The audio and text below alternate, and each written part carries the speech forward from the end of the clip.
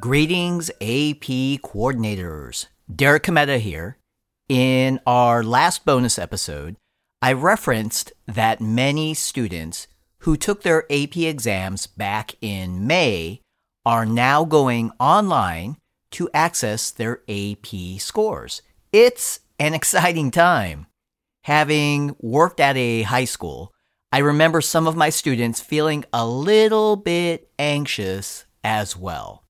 Not every student earns a 4 or a 5. Some students earn AP exam scores of 1 or 2.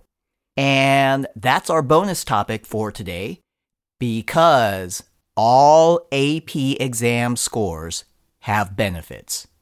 Students who earned a score of 1 or 2, they often earn a higher score on the next AP exam they take, and they are more likely to attend college and graduate on time than students who do not take AP. This means that students taking an AP exam and giving it their best effort, well, doing so sets them up for greater success in future AP courses, and it sets them up for a smoother transition to college.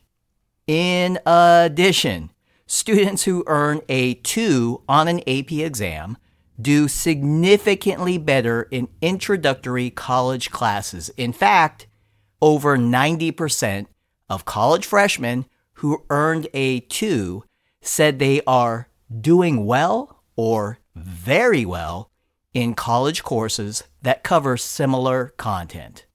And taking those AP exams can also show admission officers that students are ready for college-level work. No matter the score, taking an AP exam shows a dedication to complete college-level work.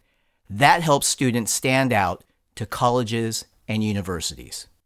Persisting through challenging coursework and showing up to do your best on AP exam day, that's what the AP experience is all about for students. An AP exam score is only one measure of progress. Completing an AP course and exam helps students get closer to achieving their college goals.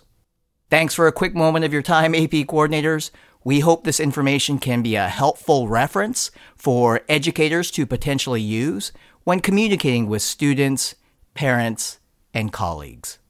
Please feel free to share this episode. We'll talk with you soon.